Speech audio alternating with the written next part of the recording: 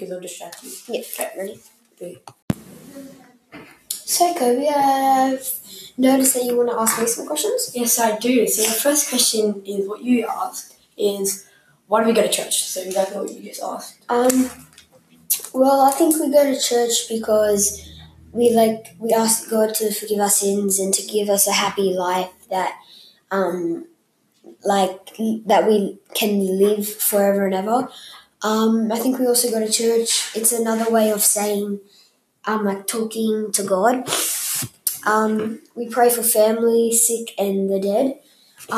But it's a really good way to talk and communicate with God and the ones you love or maybe have lost. Yes. Anymore? Anymore. Yeah. To toy and get better.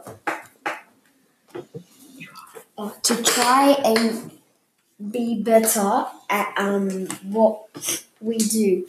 So let's say if you did something wrong, you can just try and be better at it. Ask him to help you in what you're doing. So the second question is the same one. What challenges do you face in going to church? The challenges that I face in going to church is a literal one. It's kind of listening because a lot of kids, little tiny babies, start screaming, and it's really hard to concentrate with them. But